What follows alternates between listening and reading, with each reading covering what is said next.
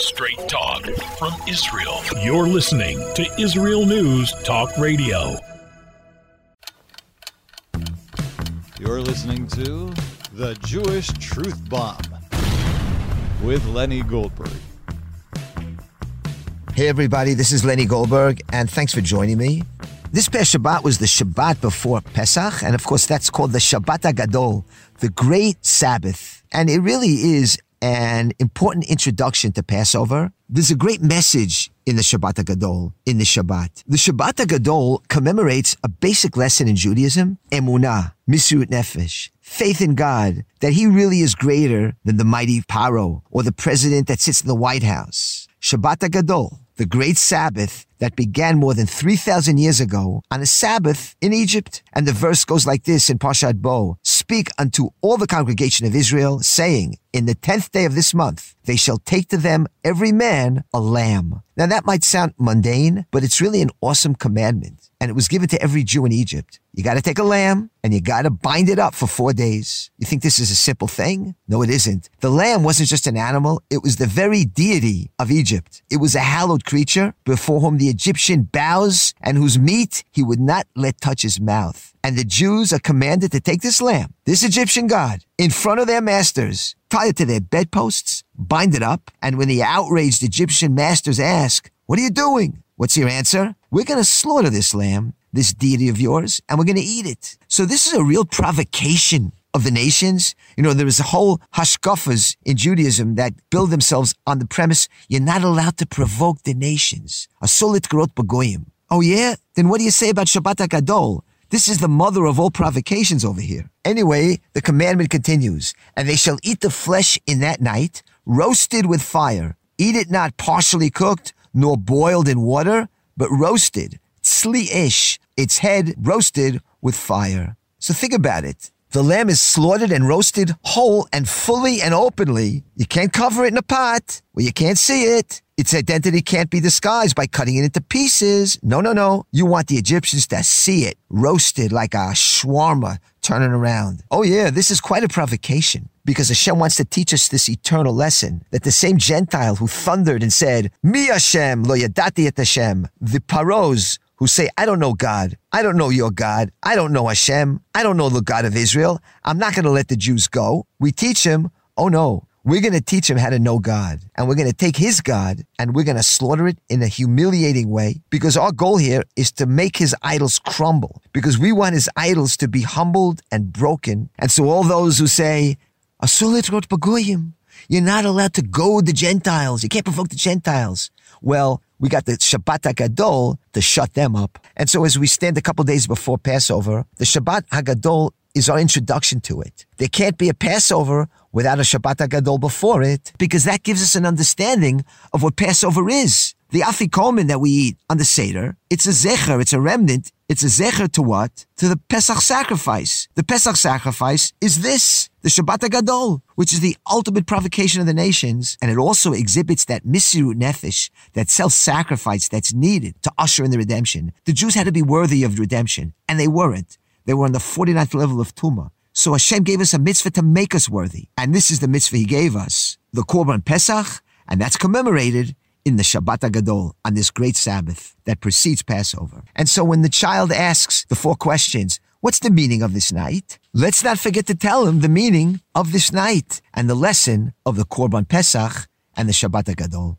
As we all know, this coming Wednesday is the Seder night, Leila Seder, and everybody's getting ready. And I wanted to bring something from the Haggadah of the Jewish Idea, commentary by Rabbi Binyamin Zev Kahana. This is quite an Haggadah. It really gets down to the essence of what Pesach's all about. And it's in regard to the 4 questions. The last question is, on all nights we eat either sitting upright or reclining.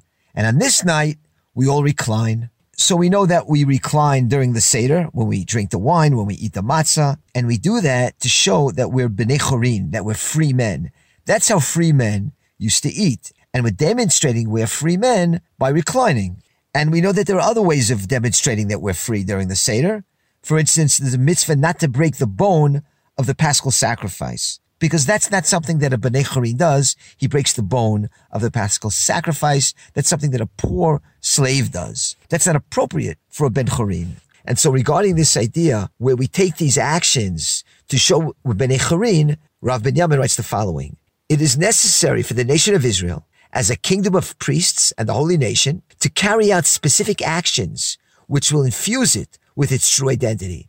That is, we don't break the bone, we recline, and so forth. And what is its true identity? That we're not slaves. Our destiny is the greatest of all destinies. And therefore, we have to respect ourselves as free men and act accordingly, not out of a personal pride, but out of a national pride, that we belong to a nation which is the nation of God. And we have been charged with responsibility for God's honor. And he continues, but we have to take the symbolism, which is expressed among other things by the fact that we recline, out of the realm of mere symbolism. We must live up to this idea in practice. Certainly in this generation, when we're in the land of Israel, we have to shake off finally this slave mentality. We must stop educating our children as if they live in a ghetto, weighing our every tiniest step in the scales of what will the nation say? What will the Gentiles say? And if we don't do this, then all the symbolism that we perform this evening has no meaning, and it becomes a sterile, empty action like those of a trained monkey. So the point here is that you can recline all you want. You can dress up a chimpanzee in a suit, put him at the Seder, and he can also recline. What you're supposed to do is internalize those actions. You recline because you're a free man. You don't break the bone because you're a free man. These are symbols that express an idea, the idea that we're Bnei Chorin. So if you spend your life worrying what will the nation say, what will America say if I do this, if I do that, then what's the point of all these symbols? A monkey can also recline. And this is just an example of a lot of times we do rituals, but they're sterile, rote, external deeds. What they're supposed to be is a manifestation of an inner idea. And all the mitzvahs are like that. Every mitzvah we do has an idea behind it. The outer mitzvah is just the body, and the idea is the soul. So we're like bodies without souls. We're just doing things without thinking about it. And so when we recline during our Pesach Seder, let's remember the idea behind it. We're free men. We're not slaves to flesh and blood. We're not subjugates to the White House. We're not some beggar in the doorway. Let's continue just a little bit more in the Haggadah of the Jewish Idea by Binyamin Zev Kahana. I wanted to bring one more truth bomb. The Haggadah at one point brings the verse from Ezekiel 16, B'damaych chayi, v'omar lach, b'damaych chayi, which means, through your blood you shall live, and I said to you, through your blood shall you live. And in that chapter, in the book of Ezekiel, he also says, you were barely clothed and naked. And the sages teach us on this verse that Israel was unworthy of redemption from Egypt. They were naked of mitzvot. As the angel said to God, both the Jews and the Egyptians were idol worshippers. So how did the Jews become worthy? B'damai chayi, through the blood of the Paschal Lamb and through the blood of the circumcision. Those were the two mitzvot that the Jews observed. They were the only ones, but they were two mitzvot that expressed faith in Mesirut Nefesh, self-sacrifice. The blood of the Korban Pesach, which we just talked about. That took a lot of Mesirut Nefesh to do that in front of their Egyptian masters. And the blood of the circumcision, they kept that mitzvah too. And of course, the Brit Milah, the circumcision, embodies self-sacrifice and a willingness to undergo physical pain and suffering. So now we understand the verse, B'damai chayi, through your blood shall you live. Through your blood shall you live. That self-sacrifice, that is the central condition to hasten the redemption. And why is it mentioned twice, through your blood shall you live? Because two mitzvot were observed. One, the Korban Pesach, and second, the Brit Milah. But also, Chazal teach us, it's mentioned twice, because just as the first redemption was in the merit of Mesirut Nefesh and blood, so will the final redemption be that way. Speaking of self-sacrifice, on the 8th of Nisan, this past Thursday, it was the Memorial Day, the Yortzeit, of two members of the Stern Gang, also called the Lehi. These two men were hung by the British in 1945. Both of them were named Eliyahu. One was Eliyahu Hakim, a 20-year-old Sephardi Jew, and the other Eliyahu was Eliyahu Betsuri. He was a blonde kid, 23 years old, who was from a family that had lived in Israel for many generations. And they were hung by the British, why? For the assassination of Lord Moynes, who was at that time the highest British official in the Middle East. Now, Lord Moyne, he was targeted by the Lehi because he was carrying out the white paper policy with a fervor. The white paper was, of course, that British policy where they limited the amount of Jews who can immigrate to Palestine, and the Jews who were trying to flee the Holocaust in Europe at that time, well, Lord Moyne was enthusiastically blocking them from entering Palestine, basically condemning them to death. At one point, towards the end of the war, the Germans actually offered the British to buy the Jews from them with money. They needed money. They said they'll send 1 million Jews to Palestine. And Lord Moyne said, what will we do with 1 million Jews? And he was known for being pretty much an anti-Semite. So anyway, the leadership of the Lehi, which at that time was Natan Yellen, Yisrael Eldad, and Yitzchak Shamir, they decided, as Shamir said, to smash the dragon's head. They decided to assassinate him. Because Lord Moyne, he was not just responsible for the policy, he was a symbol of the British oppression. Now, they had already tried to assassinate his predecessor, this guy McMichael. They took a couple of shots at him. And so the British, being very cautious, stationed Lord Moyne in Cairo, in Egypt, and not in Palestine at that time, because he'd be much safer there. But the long arm of the Lehi reached him in Egypt. How did they do it? How did the two Eliahus assassinate Lord Moyne? Well, they traveled to Egypt. They watched his every step for 2 weeks. They got his routine down. And on November 6, 1944, while Lord Moyne was in his car with his bodyguard, they approached his car, brandishing revolvers, and shot at Lord Moyne's 3 times, killing him. The two Eliahus, Eliyahu Betsuri and Eliyahu Hakim, they seized bicycles they had ready there, leaning against the fence, and they began pedaling frantically to get away. And they were being chased by an Egyptian policeman on a motorcycle. Eliyahu Betsuri fired at his tires and missed, and the policeman shot back. There was an exchange of fires. Betsuri got hit, lost his grip on the wheel, and the rider and the bike crashed into the pavement. Eliyahu Hakim, who was ahead of him, he looked behind him, saw what happened. He made a wide circle to come back to his companion's rescue. At that point, the crowd, not even knowing why, they just pounced upon them, pummeling them, ripping off their clothes, and within a few seconds, the policemen came and they collared the 2 boys. And the policeman asked them, "Who are you? Why did you do this?" Eliyahu Betsuri spoke in Hebrew with an astonishing calm. He said, "We have nothing to say. We await the judgment of mankind." Well, there was a trial in Cairo, and Eliyahu Betsuri and Eliyahu Hakim, they were hung in Cairo, singing Hatikva on the way to the gallows. Again, Eliyahu Betsuri was 23 years old. Eliyahu Hakim was 20 years old. And the assassination of Lord Moyne, that was a shocker. I mean, that rocked not only the world, but the Jewish establishment especially, who were hysterical more than anybody else. Chaim Weizmann, who headed the Jewish Agency and was basically the symbol of the Jewish establishment, he lamented that the death of Lord Moyne, he felt worse about that than about the death of his son, who was a pilot and killed in World War II. That's what Weizmann said. And it was after the assassination of Lord Moyne that David Ben-Gurion famously declared the Saison, the season, to hunt down Lehi and Etzel fighters and turn them over to the British. That period called the season, when the Haganah hunted down Jews, that was triggered by the assassination of Lord Moyne. And it's only because of heroes like Eliyahu Betsuri and Eliyahu Hakim that we have a state of Israel today. The state of Israel was built on the broken necks of Jews like Eliyahu Betsuri and Eliyahu Hakim. Indeed, through your blood shall you live. It wasn't the diplomacy of Weizmann and Ben-Gurion that brought the state into existence, but it was the blood and fire of the Etzel and the Lehi who blew the British out of Palestine. And every historian knows this. It's in the British archives as well that they just could not allocate so many troops to Palestine. It wasn't worth it for them anymore, and they pulled out. There's a great book by Gerald Frank called The Deed, and it's the complete story of the 2 Eliahus and the killing of Lord Moyne. You really get an understanding of what was going on during that time, what the Lehi was all about, what these 2 Eliahus were all about. So I suggest reading the book The Deed if you can get your hands on it. Now, there's an unbelievable addition to this story of the 2 Eliahus. In 1975, 30 years later, Yitzchak Shamir was a Knesset member, the ex-head of the Lehi, and he brought the bodies back from Egypt to be buried in Har Herzl. So we're talking 30 years after it happened. In 1975, they were hung in 1945, and they bring the bodies back. It was actually a deal where Egyptian prisoners were exchanged for the 2 bodies, and when they opened up the coffins,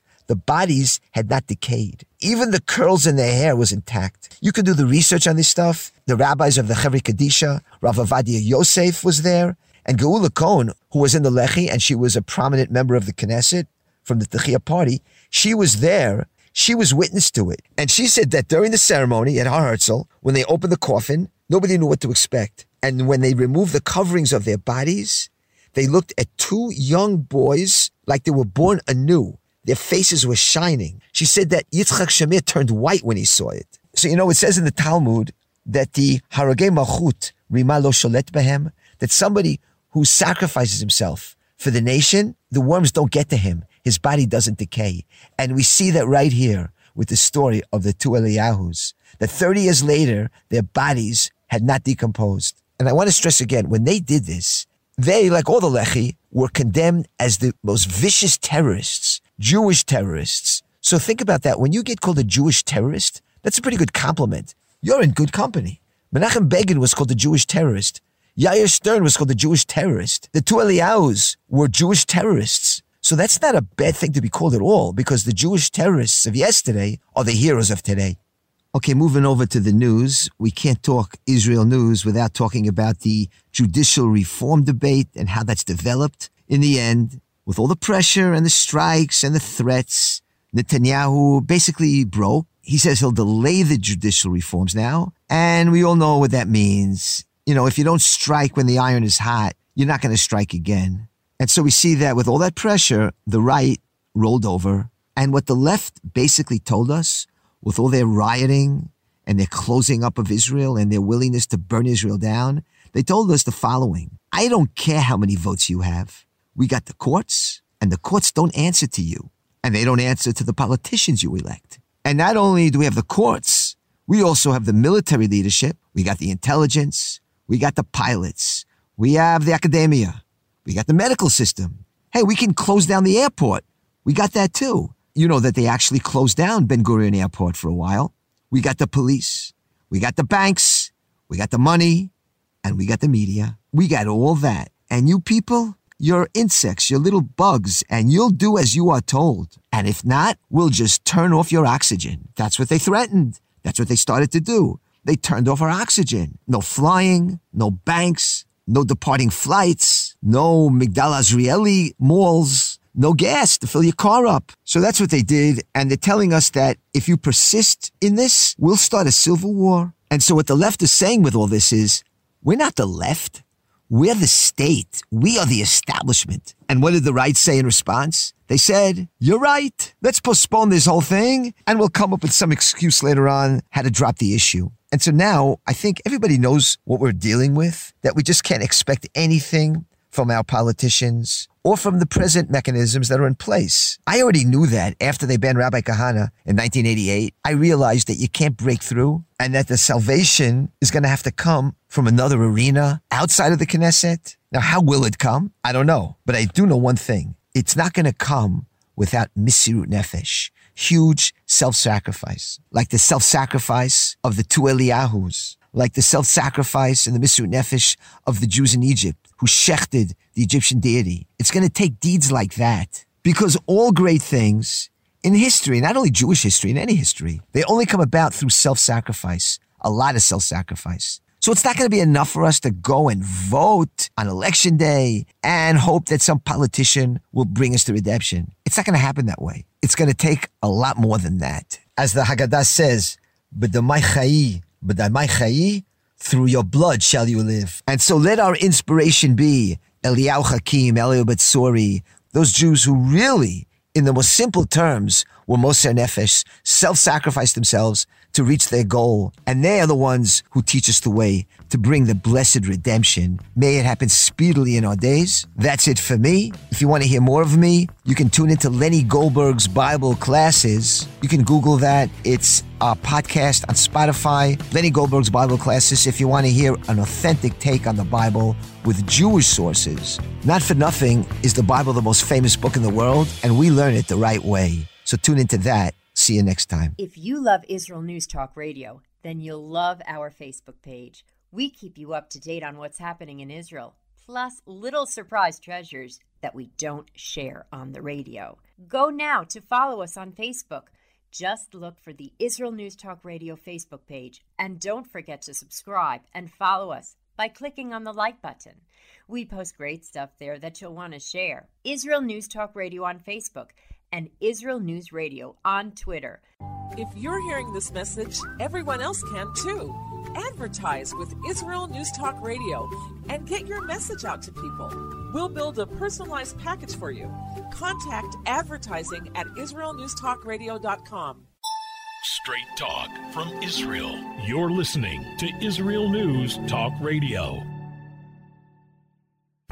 Hey, this is Jake in Anchorage, Alaska, and I love listening to all the super interesting interviews and up-to-date information on what's happening in Israel. Hello, this is Anna King, originally from London, now living in Israel. And what can I say? Israel News Talk Radio is my cup of tea. My name is Bhaskar. I'm from India, and I love listening because you get to know the truth and wonderful voices from this lovely country. Mom! Okay, wait a minute. Hi, this is Chava Dax, and I'm calling from the rolling hills of Ma'ale Adumim, just north of Jerusalem. I always listen to Israel News Talk Radio to get all the latest news and commentary and to keep me up to date every day. This is Sarah Dax from Ma'ale Adumim, and I'm 12. I wish Israel News Talk Radio was boring so my mom wouldn't listen to it all the time. Mom! You're listening to Israel News Talk Radio. News, opinion, and more. You're listening to Israel News Talk Radio.